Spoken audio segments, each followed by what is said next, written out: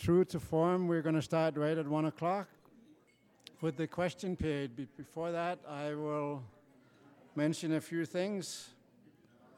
Next week's topic is the AGM, where everyone with a valid membership to SACPA can come for a free meal and voice your opinions and give us some critique, suggestions, all those kind of good things that AGMs are about.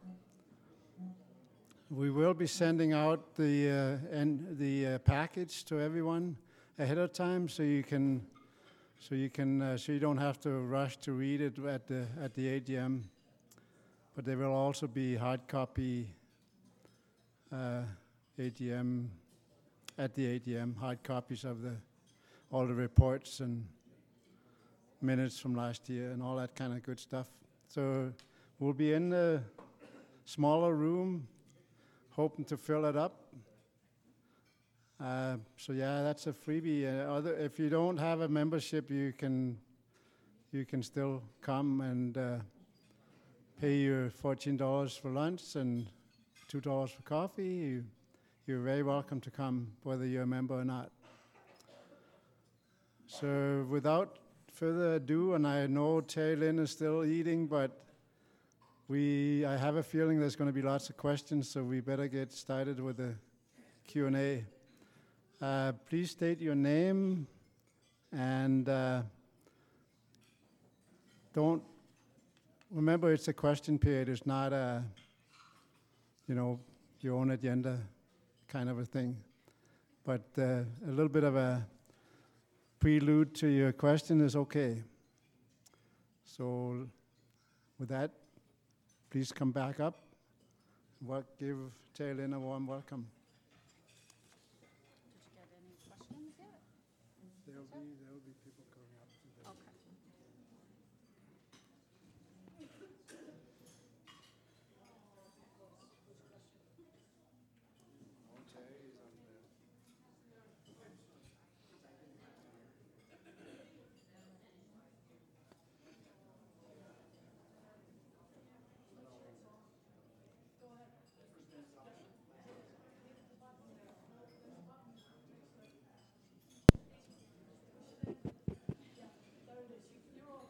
Okay. Testing. Am I on? Thank you for your presentation, Terry Lynn. My name is Terry Shillington. I hear you feeling passionate about the term genocide, and you spent some time on it, and I was intrigued that the presenter of the report, whose name I've now forgotten, also was so determined to underline the word genocide, and I see it. I hear that with some sadness, in that word has now become a matter of great debate and semantical discussion and so on, whereas it strikes me that the heart of the report is around the recommendations around sexism and racism and so on that are in the concrete. And so if we have debates about the language, that doesn't seem to get us anywhere when we really have to walk the walk and do some of the specific things recommended. So I invite you to respond, but I hear with some sadness the determination to make this word genocide stick when other things seem more concrete. Okay, so thanks for the question. We have to remember that however many people in here, there's that many perspectives and that many realities. However, when we talk about genocide and all the aftermath, especially in Canada, on Turtle Island, for Indigenous people, we did not do this to ourselves. We have to remember that. And maybe that's a sideline for academics, politicians, analysts of various sorts to stay on, how do we talk about it? we have to remember all the manifestations we are seeing, sexism, racism, those terms are man-made. They're not natural. Whatever isn't natural has created problems, has created grave atrocities, and genocide is one of them. So the extermination, the killing off of millions of people, and I'm saying that quite boldly and bluntly here because I'm Indigenous, and if I don't do today what I can, then 7 generations from now, I don't want those descendants to be saying they ought to have made changes 7 generations ago. Because I not only want to honor my children and grandchildren and their children in turn, I want to also do what I can to honor the 7 generations that came before me and all their experiences and what they went through to do what they did so that I'm here today to talk about this issue. So if we want to sidetrack and talk about genocide, you can, but it's probably egoic. Ego drives many people to do crazy things. And once we are aware that we have an ego, we put it aside and we come to the table and we listen to the stories and we actually listen and hear what the person says and not interpret what I think it means, but I actually hear what you're telling me and I feel it. I can make decisions thereafter and move forward. So that's also one of the areas where if we want to talk about genocide, let's do it. Let's change it so that those tactics are never used again, ever. But to this day, those very effects affect all of us. So I hope I answered your question. There's no word in Blackfoot for genocide. And I'm looking at my elder and my mentor, Keith Chiefmoon here. And if there's a word in Blackfoot for genocide, then maybe it occurred thousands of years ago.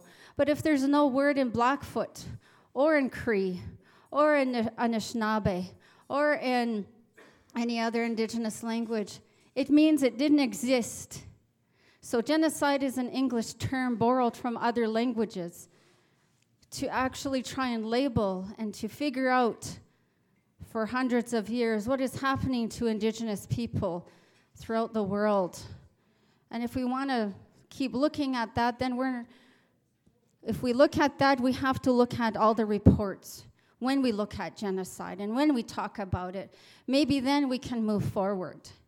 So I'm not sure who's driving the force behind just that term, but maybe we have to listen to the families of the women and daughters and grandmothers that have been murdered and ask those individuals what drove you to intentionally hurt that woman. And they might talk about the policies, and they might talk about their own trauma that derives from genocidal tactics, that derives from being a robot of societies and of policies, because that very thing, genocide, drives our economy. We're a capitalist economy. And I don't know how many of you have really led a really awesome, amazing life, health, mental, physical, and emotional. But if Canadian society, if our statistics are such that we're dying of heart disease, which, obesity, diabetes, these are preventable. So it's not just Indigenous people, it's all people that are affected by these very policies that drive the economy, that drive policy, that drive you and I. Next question. Avatanis, beneficiary of Treaty 7, I plead guilty to genocide. Thank you for your presentation. presentation, and also that you stated that these reports are all similar. They come up with the same ideas, the same excuses, the same reason. But we only deal with the symptoms of the evil that lays on the land. It's the doctrine of discovery that has destroyed humanity. Until we rescind the doctrine of discovery, how can healing occur?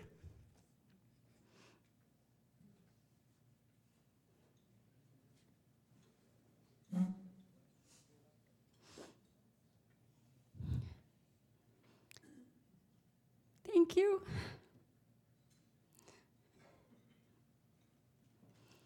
For going back to that document. I did not mention the doctrine of discovery in this presentation. And how many of you know what it is?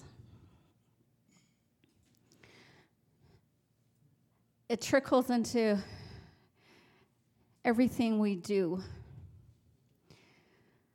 And we don't even realize that. So,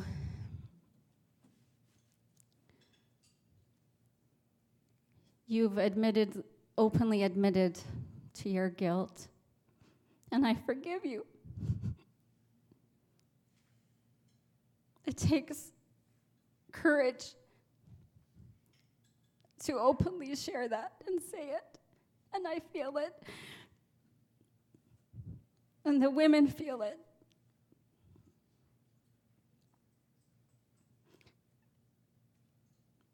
Keith had said, we might want to talk about that today. And I thought about it. And there's a reason why I didn't talk about that document, because someone here is connected with his spirit now, and you're walking your walk as a human being. Wouldn't that be nice if we can all do that? Instead of being driven by, I got to get up at 6 a.m., oh yeah, and then I got to go to work, and then I pay taxes, and then I got to pay this and that, and do this and that, and that's really quite robotic. And you're a really great robot. But the documents all say that. So we can no longer not look to dismantling the doctrine of discovery. A great chief, Oren Lyons, and some very early chiefs and leaders with Indigenous people have talked about it since the 70s, and it's been alluded to in certain documents. But you have to go research those documents because it's not openly talked about, because we're all part of either you benefit or you don't, depending on who you are and what you're willing to do, whether you're on this side or that side. And if we dismantle it, it means we're truly creating, rebuilding a just society for everyone. And are you willing to do that? Are you willing to walk with us?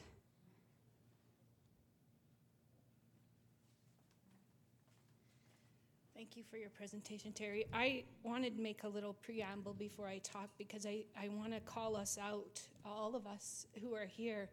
You know, we live with so much comfort, and we bemoan the economy and everything, but everyone in this room lives in a high level of comfort. But part of our comfort is our ignorance and our lack of intestinal fortitude to, advance this discussion meaningfully. This discussion has been going on since, the 1900s, and early 20th century. There was a Dr. Bryce who knew, by looking and speaking truthfully about the conditions in residential schools, that residents of those schools were being harmed in a genocidal way by the lack of hygiene, by the lack of proper nutrition, by the exposure to disease. And he wrote a report, and it was quashed and kept silent. And we continued that disgusting policy until the late 80s and into 1996, when the last residential school was closed. We are responsible. There is plenty of information, and I welcome this report, but I feel that sadness around it, that we have this information. We know how bankrupt morally so many of the systems we have, whether it be our criminal justice system or our child protection system, all of those which still to this day perpetuate criminally a level of injustice against Indigenous people. So I want to call us all out to say enough and get informed, and don't vote for people who are in our Senate. Their conservative majority is objecting to the inclusion of the United Nations document on the rights of Indigenous people. And it's a disgrace. It's an absolute disgrace.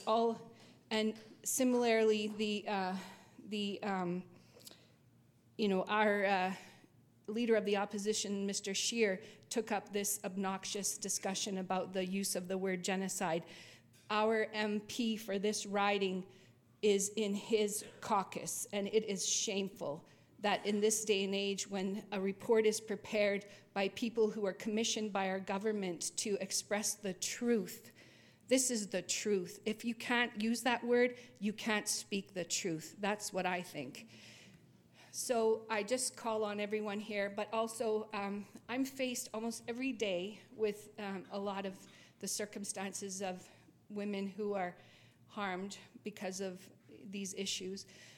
And my office is located just adjacent to the Lethbridge Public Library, and it is the biggest space in this city where men come to pick up women for sexual services. And every day I see young women walking up and down the back alley and on that road, 8th Street, right by the library, getting picked up by men. I don't understand I don't know if you have any ideas, but it just makes me so angry, and I just want to go out and run, and I don't know what I could do to help that one little woman. And I always think, is she going to come back? Is she going to get dropped off in this neighborhood after she does her service for him so she can, survive in her sad way? I wanted to know what you think. Like, what can I do as an individual woman in the face of that every day? It's so disheartening to see it happening in our community. Thank you, Ingrid. I appreciate your call out to everyone. Again, that's bold, and that also takes courage to put out that challenge. But I'm going to answer that in a couple of twofold. So a long time ago, I was seeing this healer, and I was asking him about, it hurts. I'm saddened by so many people who use alcohol and overuse, and they're in drunken states, and I wasn't understanding that. And as a first generation away from residential school, I know what alcohol can do to a family. So this healer told me, he said,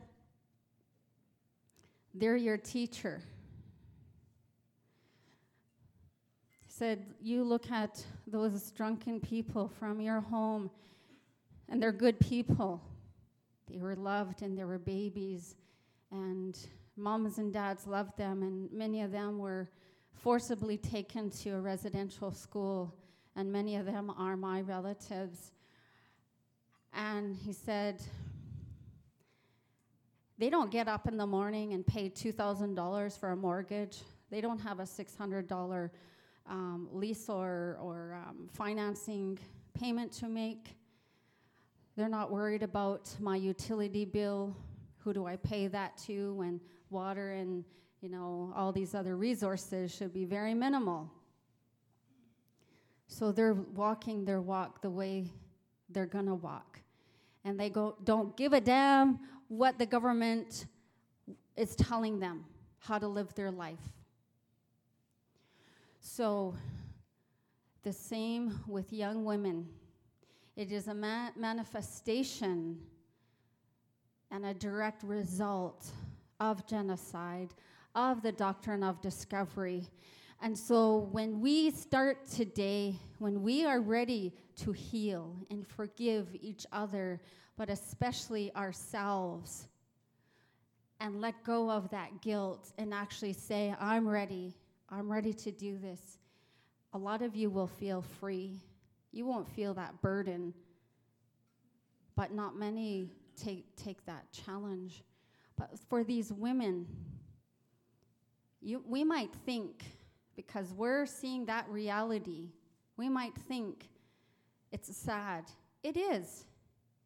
But to them, it's survival. And they'll do whatever it takes to survive. Just like those who are working skyscrapers. It's dangerous. It's risky.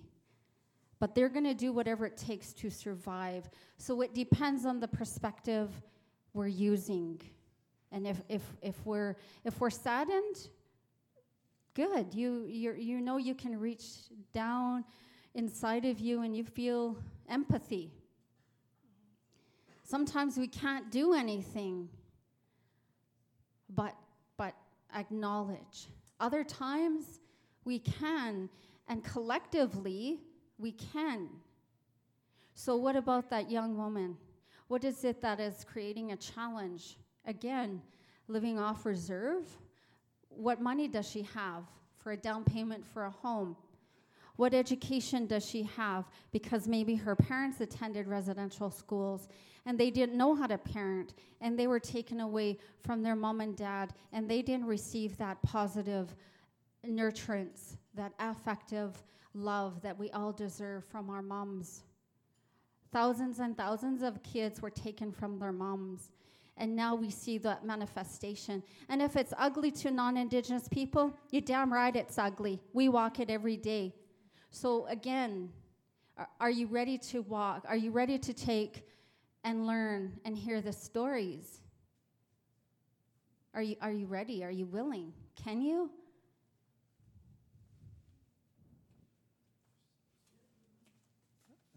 We have 3 more questions here lined up, so please keep the questions short. Okay. Thank you so much. My name is Barb Phillips for a very powerful presentation. We need to hear it, and yes, we need to walk it. I am a product of the Alberta education system, and I was not taught this history, and then I went on to be a teacher, and I was not teaching it because my textbooks did not have stories, the truth about what happened with the residential schools. That aside, we have a current premier who refused to make land acknowledgements in the last month, has kind of passed the buck by saying, well, if you want to, fine, if not, which I think is quite reprehensible because of the fact that it's just a first step. It's not going to be the be-all and end-all of talking the walk or walking the talk. I'd just like to know your feelings on this, the issue of land acknowledgements. Mm-hmm. Thank you. Thank you for the question.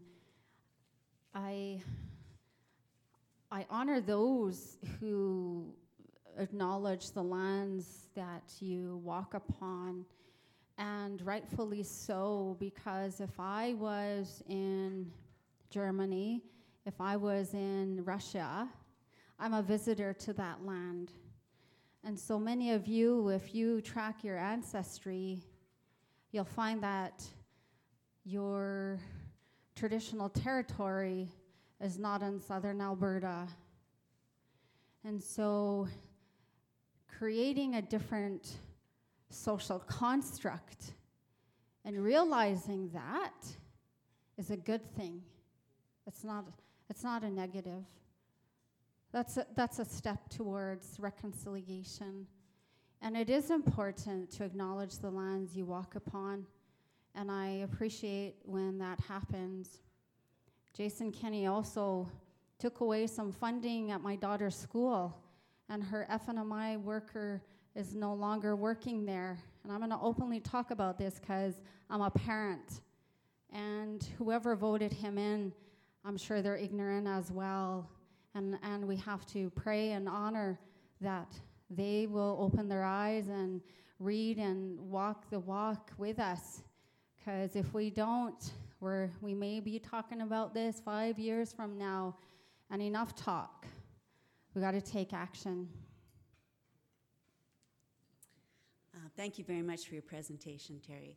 My name is Jerry Bronson, and 2 months ago I attended a half a day, blanket ceremony.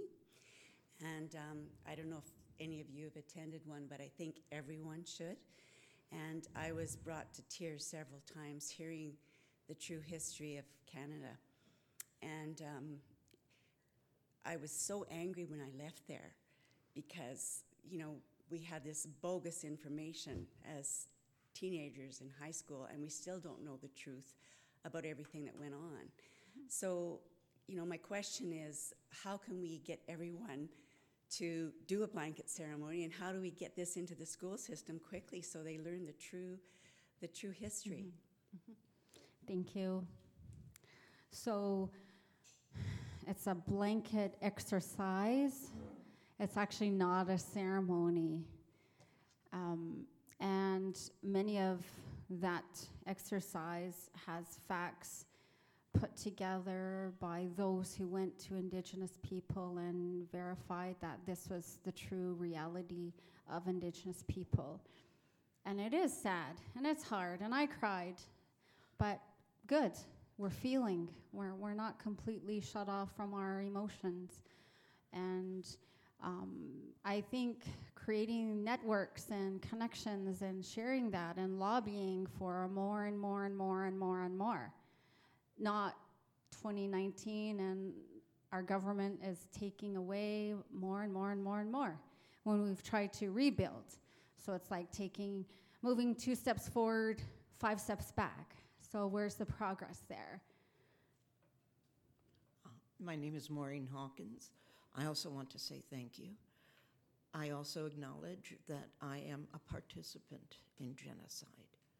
Even though I am an immigrant to Canada, I live on Blackfoot land. I'm buying a house, and I'm not paying the Blackfoot for it. And I think that's wrong. But to get to my question, one of the things the UN report emphasized, and you mentioned, is education. Now, I teach at the university, and so I get a number of Indigenous students.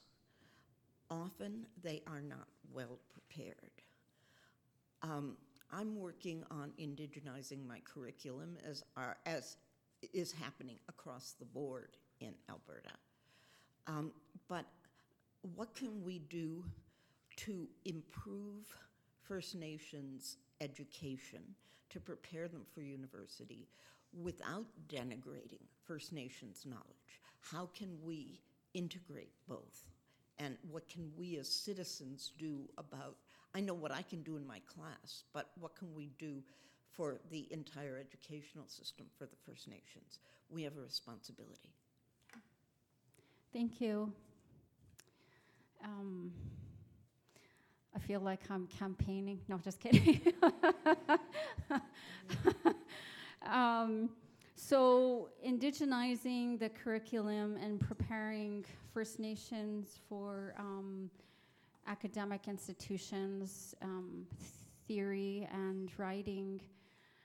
So you have to understand that where we're at today is 7 generations of the government interference into our traditional ways of knowing and being and doing.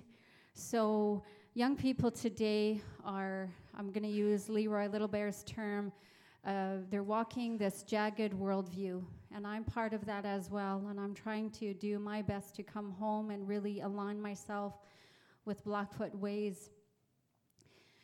As well as walking that jagged worldview, there's a lot of trauma underlying people's experiences and how you feel at any given moment. And I know education is a tool that we can use to have a good life, but it's not the only tool. I think education now could possibly target and focus in on undoing, taking off the layers of trauma, taking off the layers of genocide, creating that safe space for those students to then appreciate what they're learning in a classroom setting. And I'm sure you might have heard this from elders or recent documents written by Indigenous people. Our classroom was not a four-walled classroom. It was a teepee. It was learning on the land, learning how animal behavior, talking and sitting with elders, listening to our origin stories and those teachings of not be trickster. So we have to understand there's no immediate solution.